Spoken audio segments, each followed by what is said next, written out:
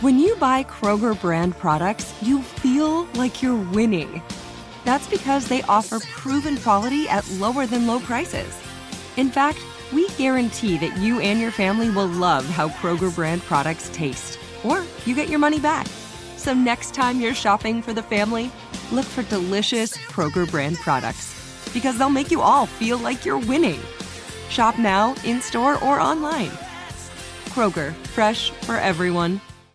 We went from normal life, healthy child to acute lymphoblastic leukemia, or B-cell ALL. The St. Jude team came up to get CJ via ambulance. Shortly after that, I noticed a rainbow. It meant that there was hope. We were driving into hope. To have hope is to have your child healthy, and we have that because of St. Jude. You can help kids fight childhood cancer. Please become a St. Jude Partner in Hope today by visiting musicgives.org. Hey everyone, this is Jodie Sweetin from the podcast How Rude, Tanneritos. I've been needing a quick getaway with my family, and the 2024 Hyundai Santa Fe is the perfect vehicle to take us there. It has standard third-row seating, so I'm able to pack my entire family, plus pets, in the car, while also having enough room for our camping essentials. Available H-Track all-wheel drive will get us through any dirt trails, and available dual wireless charging pads will ensure we never have to worry about getting stuck with a dead phone in the middle of nowhere. Visit HyundaiUSA.com or call 562-314-4603 for more details. Hyundai, there's joy in every journey.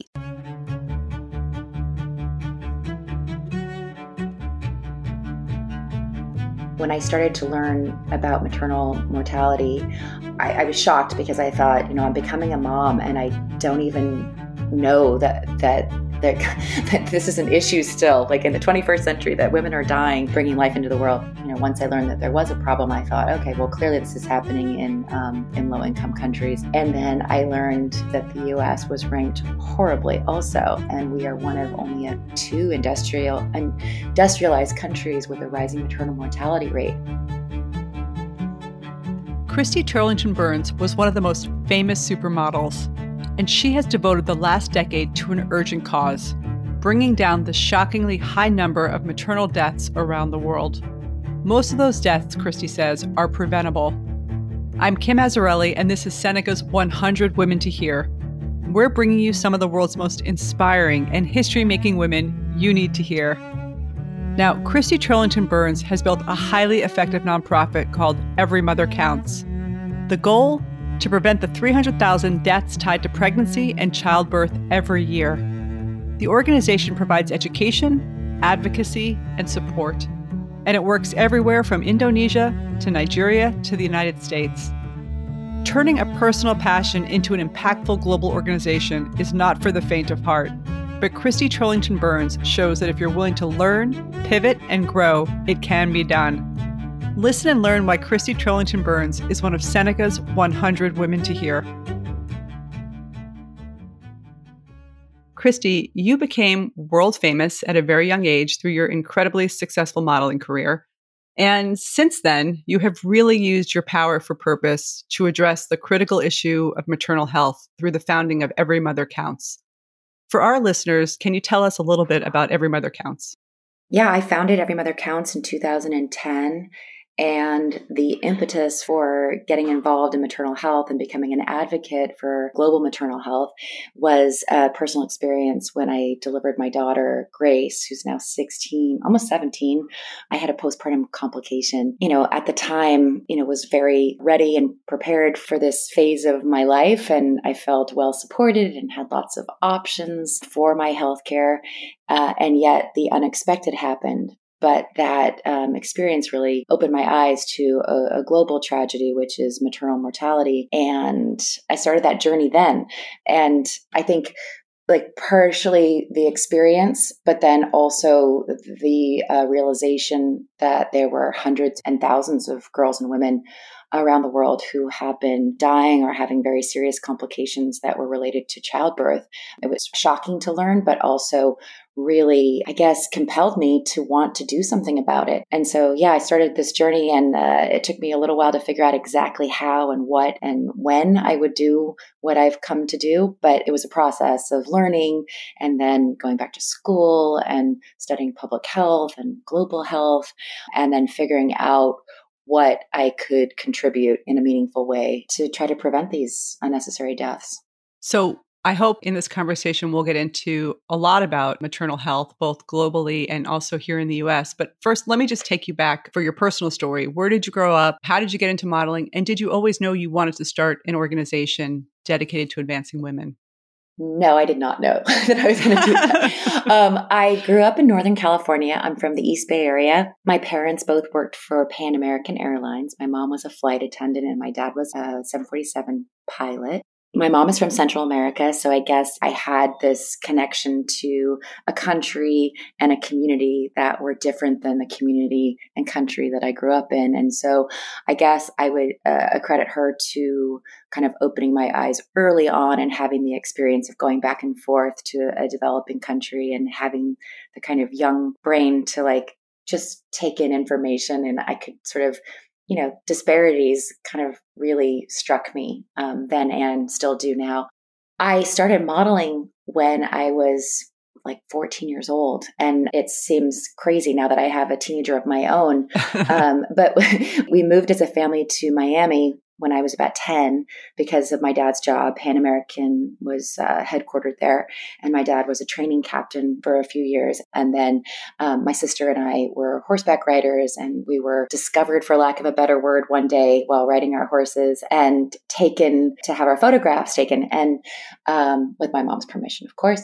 And those photographs ended up into the hands of a local agency who then linked me back to New York. And so, I didn't know. I was so young at the time that I honestly didn't know, like, I didn't even look at a fashion magazine. I didn't really know what a model was, to be honest. I was, I was had a mouthful of braces. I still don't think of it as a career, although I still do model on occasion. And what for me was exciting about it was travel. Like right out of the gate, that was something that I had inherited through my parents, like a love of travel and seeing the world and being off the beaten path. And I just had this very adventurous kind of spirit. And so for me, that job, what it offered was independence, because I was able to earn an income and be able to contribute a little bit to my family. Right. The dream. The dream. And so, yes, I stayed in school until I graduated high school. And then I literally moved into my first apartment like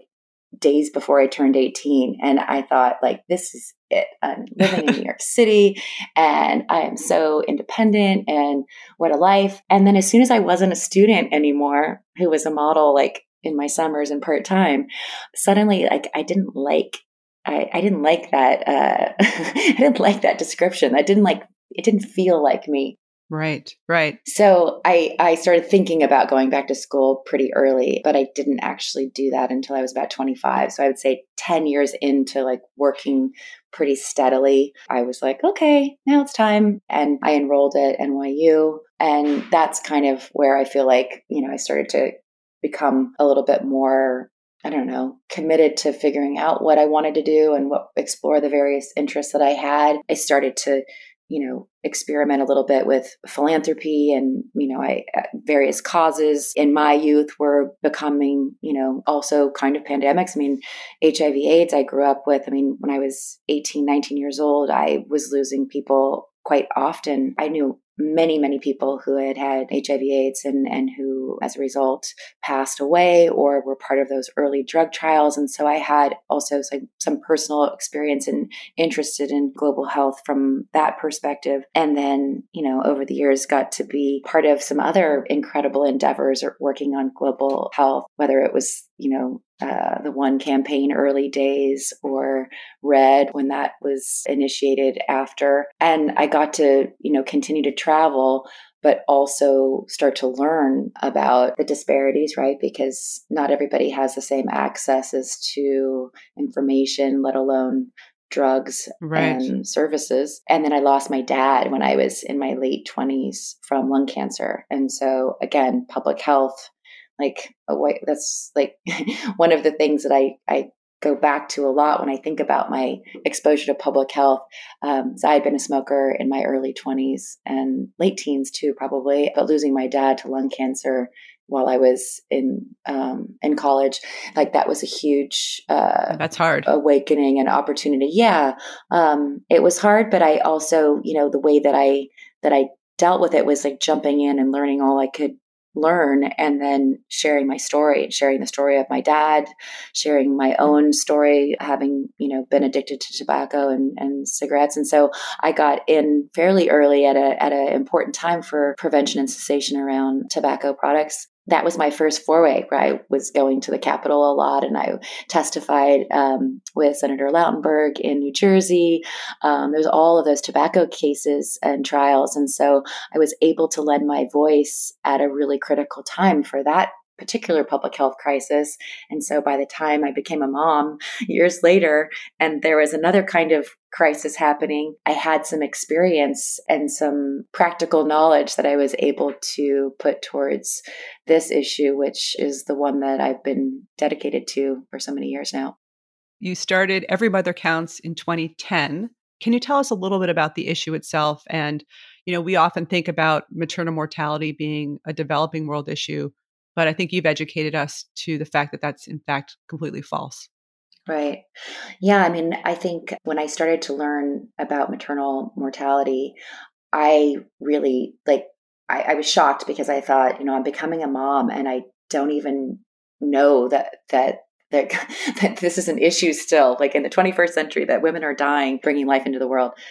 So that first realization, and then like digging a little bit deeper for me, I think, once I learned that there was a problem, I thought, okay, well, clearly this is happening in low income countries. And if it's happening at all, it's going to be happening in places where, there's an infrastructure, there isn't a health system. And then I learned, in that process of exploring what was happening outside of the United States, that the US was ranked horribly also. We are in our second decade where maternal mortality rates have continued to be on the rise. And we are one of only two industrialized countries with a rising maternal mortality rate. So back in 2003, when I became a mom, I think we were ranked 41st in the world. And today we are ranked 55th. So we've fallen really far behind in just 10 years, in just a decade. Wow. So, I look at this issue as a global tragedy, which it is. And still, there's this education curve around letting people understand that the United States is part of a global community.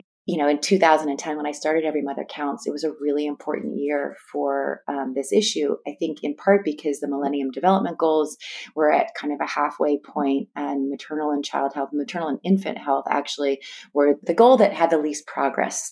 They were lagging. And to me, that just felt shocking. Like, why are women and babies the ones that are not getting the care and attention they need? So before starting the organization, I actually made a documentary film, and that film's called No Woman, No Cry. And so between 2008 and 2010, I traveled around the world really documenting stories of women and families, and meeting a lot of women in their final stages of pregnancy and sort of not knowing how their stories would play out. Where were the settings that they were delivering their children? What kinds of access did they have? And initially, just distance itself was a huge barrier. The other piece was, being able to access like trained, skilled providers who were able to not only recognize complications before they were emergencies, but also were equipped to be able to care for the women in this various cases that would come through the door. And then, just 2010, there really wasn't the awareness or the political will, I would say, in a number of countries, including our own. There was this kind of building momentum with a few first ladies and then a few heads of state that were starting to talk about it as the, Millennium Developments were getting traction and starting to build. And I think the timing of my film coming out in 2010 and me coming out with it with some visibility and some recognition, like having a platform to be able to talk about it. And really the film became this great medium for people to be able to see, like they're starting to learn about the statistics, but then to be able to see the faces, hear women speaking about their struggles and their challenges, but then also putting a framework, which was, look what can be done. And so getting that awareness and bringing people into that conversation, not just heads of state or policymakers, but everyday people like myself who've gone through birth and had a complication, and were able to have the care that they needed in that critical time when they needed it most. That was the group of people that I really wanted to engage. And so a big part of what Every Mother Counts has stood for really is, we've been an invitation for more people to participate in becoming part of the solution, right? To give people the language and platform to be able to share their stories, to be able to bring others in, to be able to point them to what kinds of policy change needs to happen. It's interesting you say 2003 is when you had your daughter, because I lost a friend who I grew up with in Brooklyn in 2003. She was giving birth to twins and she passed away. Yeah. And I was, even as you're talking now, I was thinking that, her story seemed very isolated and it was so upsetting, but it just seemed like something bad that happened to her. And I think there's a little bit of this kind of isolating the stories in a way, so that we don't see it as this issue, which is that this is a systemic issue that's happening in this country, in every country, and there are concrete things that we could be doing.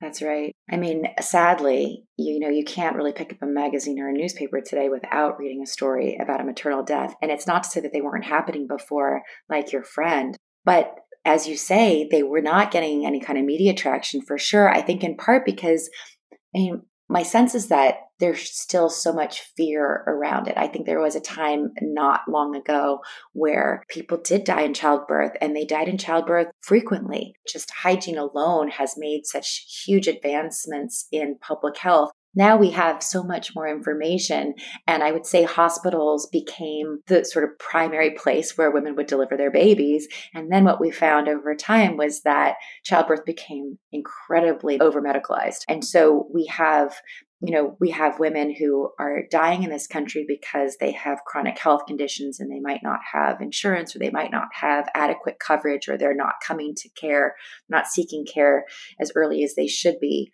to be able to address their health conditions.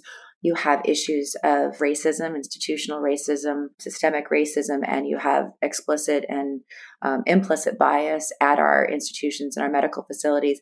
But you also have a case of over-medicalization. So you have, perfectly healthy women who could deliver naturally.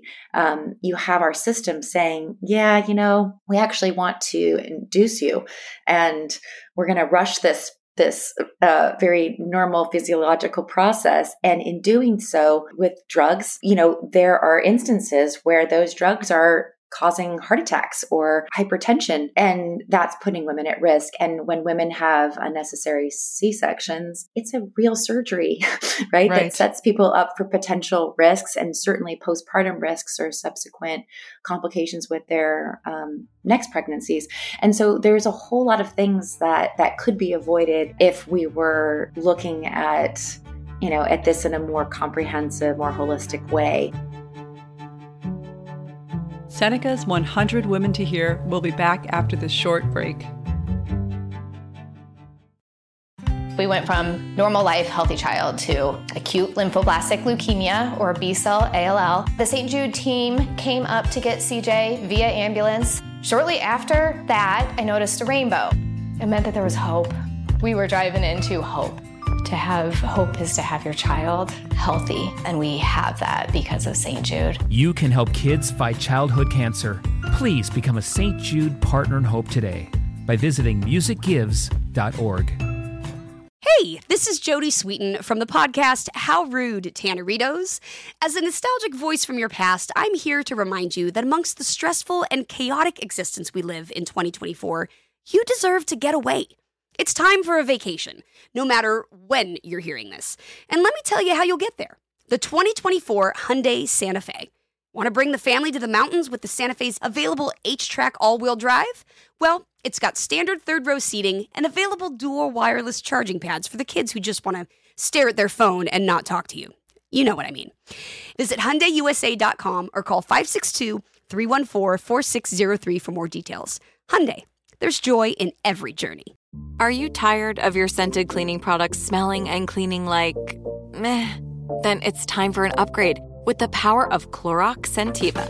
With an uplifting scent that smells like coconut, Clorox Scentiva gives you powerful clean like Clorox, but a feeling like being transported to a tropical island retreat.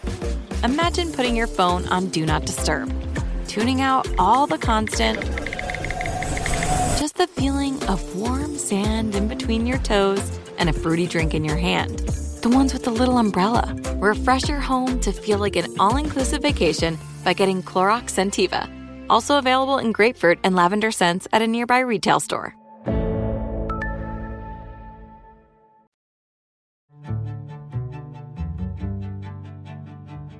You are really trying to influence the way the world thinks about this issue, educating, as you say, policymakers, influencers, and everyday people to understand this issue. If that wasn't hard enough, you're actually building an organization, which we all know building any organization comes with the struggle. So what challenges have you faced in building your organization? Maybe you give us an example of one of your most difficult moments, and really what gives you strength in those moments? I had started a couple of businesses, so I could liken the experiences of starting a nonprofit to some of the learning that I experienced with starting businesses. I guess looking back, I think what's really important no matter what you start is having a plan, right? Having like a clear plan, a business plan. I was clearly taking this seriously, but I didn't see myself actually starting an organization. I started with a campaign, and the campaign was there to help the film along. And I thought there are a lot of organizations out there, and many of them had maternal health as one of their focuses. But what I found after a couple of years was that not any of them had mother at the center of them, right? There is a lot of organizations that were very focused on the baby. And they were looking at the mom as really the vessel of like healthy start to childhood and childhood development and all those things, but not for the mom herself. So interesting. Yeah. And so the every mother counts. And I panicked almost last minute to like, should we call it that? And in the end, it was so important that we kept mother in the name and what the organization, what it's called and what we stand for and what we do is that it's just that like we need like the mom to be center of this because you can't have a healthy child or a healthy family without a healthy mom. There wasn't any organization who was saying like, hey, lay people who are not policymakers, share your story. People hear this information and they say, what can I do? And so we really became that entity. And there's a lot of learning that happened. Like I thought when we went through the process of becoming a 501c3, I'd always heard that this took a long time, right? This could take a couple of years. For us, it didn't take long. And suddenly like there we were. So we had to, I had to put a board together. I had to like start to hire people. And I didn't want to move too quickly. I really wanted to make sure that we weren't just there because we were being told to be there because there was a gap. I really wanted to be as mindful and thoughtful about what we were going to be. And so I wanted to go slow. And yet there was this opportunity and the time was right. Time was passing or getting towards the end of the Millennium Development Goals. There was conversations about what the next set of goals were going to be with the Sustainable Development Goals. Like it was needed now. Looking back after 10 years, I don't know that I could do it any differently, but I sometimes am thinking like, okay, I want to be more planful. And yet, you can plan, and then who knows what's going to happen. Honestly, I now have the team that probably couldn't have been by my side in those early days. And so over time and trying to figure out like, where could we have the most impact, starting small and then, learning through our partners and having like, really working on the sort of trust-based philanthropy model, which is like, I view our grantee partners around the world as true partners, and they know better than anyone what their needs are and what the needs of their communities that they serve are. And so really being an entity that could really get behind those individuals and those smaller grassroots organizations and really be the support system that they needed to be. I really think of ourselves as like an engine that can really help to incubate other ideas and other models of care that are effective, but too small and falling through the gaps from these larger NGOs. It's so interesting what you said about timing, because I think in every entrepreneur story, there's always this incredible timing question, right? Like things happen when they're supposed to happen and you want things to happen that don't happen. You have to kind of plan, but at the same time, be very nimble because you really can't control. Yes. There are those very difficult moments though, when you doubt yourself and you're thinking, well, why did I do this? Like, is this even going to work? Have you had those moments? And if so, what gives you strength in those moments? Yeah, I mean, I feel like I've made some decisions around hiring sometimes, which have not been ideal. It's like we had a lot of volunteers early on because, we were small and people wanted to be in it and participate. And I think I didn't anticipate, like that seemed like such a gift, like, oh, how amazing. People just want to help. Right. And then of course, as you grow and, you have to professionalize and, at a certain point, you kind of get what you pay for. So you also need to compensate people. That became, a big step in professionalizing it. And so I'm much more clear about like what our needs are and really getting the person that's the right fit for that. I mean, we're still a small team. We're 11 people. I mean, I feel like my team right now is so strong and they all have such unique skills to be able to bring to the table. And I want to be the kind of leader that surrounds myself with people that are creative thinkers, that are problem solvers, but that are also that, like you mentioned, nimble, like agile, right? Right. Other challenges, gosh, I mean, I think there's been a lot of like funders that have come to us and wanted to give us more money than we were even ready to, be able to deploy, to be honest, but to do something very specific that wasn't necessarily what we were meant to be. Right. So there were early days where I said no to large foundations and people would say like, how do you do that? And I thought, I don't want to get into a position where it's the tail wagging the dog. I don't want to be pushed into a corner. I want to have the ability to evolve and to move as we need to. And if you get stuck because you have a funder that sort of calls the shots for you, I could see how much of a trap that was in the NGO world. And I didn't want to be a part of it. So that made us have to be creative and have to find other ways to raise funds. And really our goal was like raising funds, but primarily to educate the public. So could we educate the public, engage people and really like get them to feel like they were a part of something, part of a movement, part of a solution. And so that's been like figuring out our own way. And there's a lot to be learned from what people have done and other organizations have done out there. I'd asked a lot of questions. How would you do it differently? Why did you choose this country? We bit off more than we could chew early on too. Like we're a tiny organization where we have partners in 6 countries. And at one point we had 8 countries. It's like, that's not manageable because you didn't want to make a commitment and then have to renege on a commitment when you're talking about people's lives. And so how do you learn and how do you figure out what's your threshold and like, where can where does it become a strain on another organization where do you become not the value add that you imagined yourselves to be? And so that just takes a lot of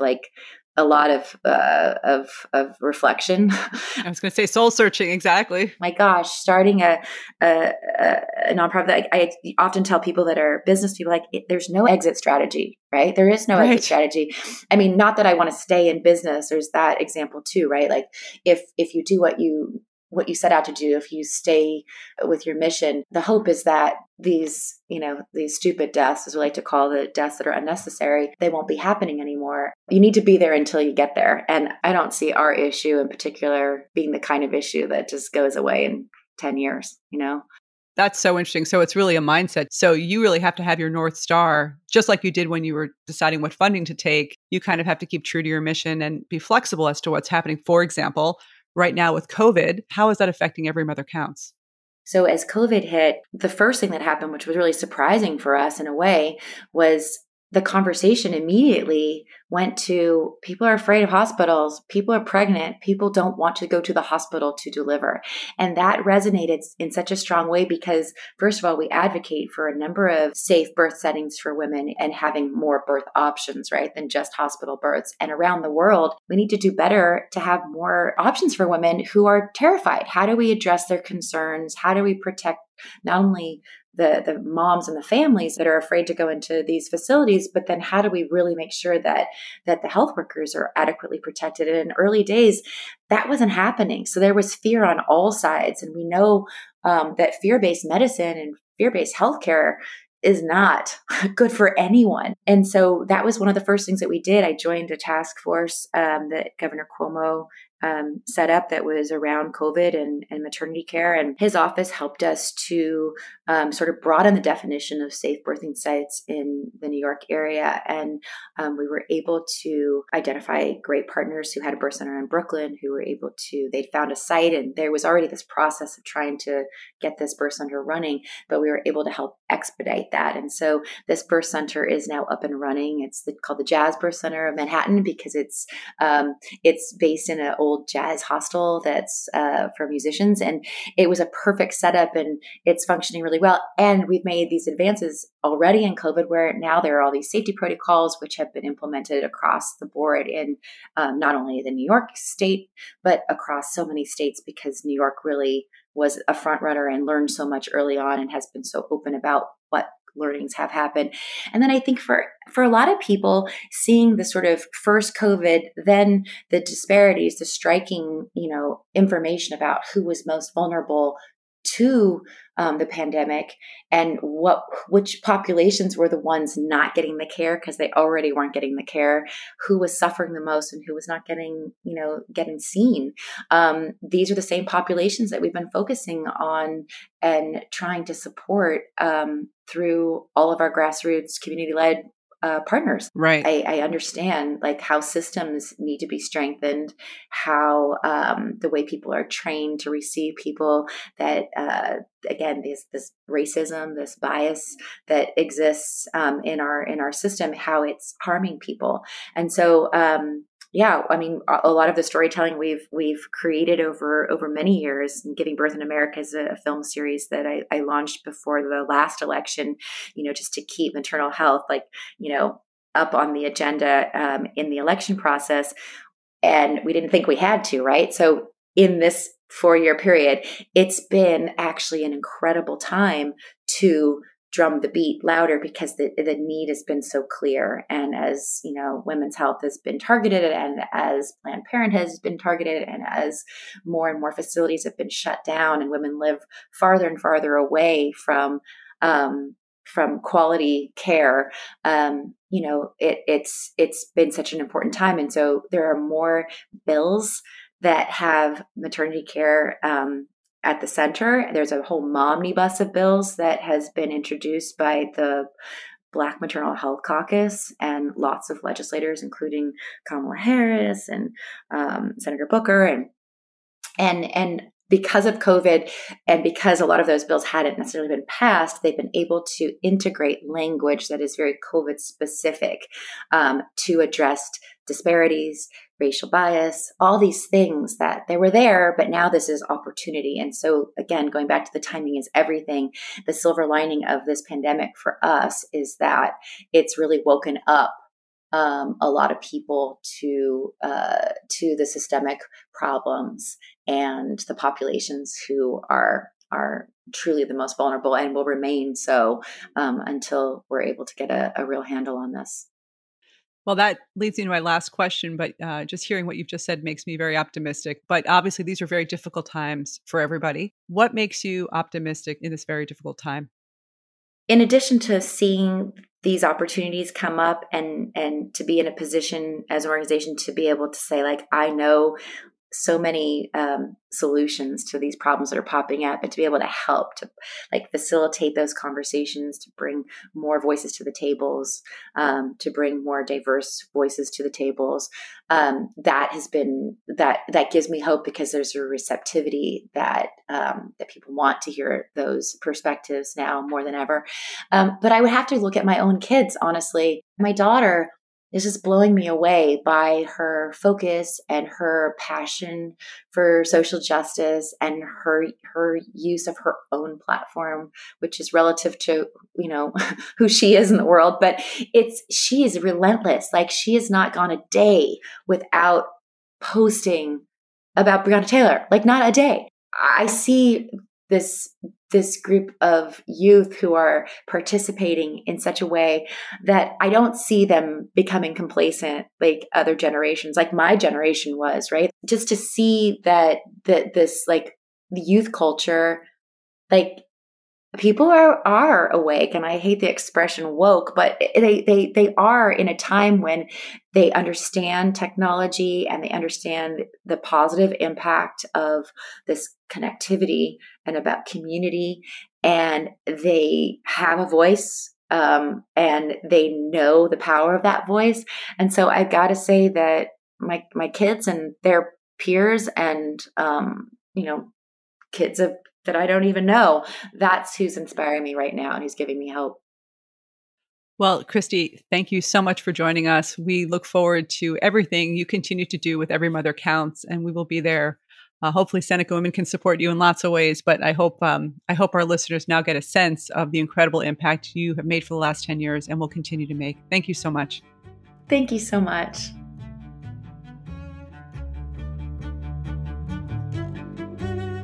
Such important work. Christy Turlington-Burns shows us why truly every mother counts. Here are a few important points that I took from the conversation. First, success is not the same thing as satisfaction. Christy found early fame as a model, but her desire to make a difference in the world motivated her to leverage her platform to build an impactful organization. Second, no matter where we live, we're all connected. Christy found a way to unite women across the world, bringing them together to lower the maternal death rate. Finally, others may try to change the way you do things or get you to revise your goals. But when you know your purpose, the way ahead can be clear. It may not always be easy, but always stay true to your North Star. And tune in next Tuesday to learn about our next featured woman and discover why she's one of Seneca's 100 Women to Hear. Seneca's 100 Women to Hear is a collaboration between the Seneca Women Podcast Network and iHeartRadio, with support from founding partner P&G. If you like what you heard on the show, rate and review it on Apple Podcasts. We hope you'll join us for our next episode of 100 Women to Hear, where we can all listen, learn, and get inspired. Have a great day.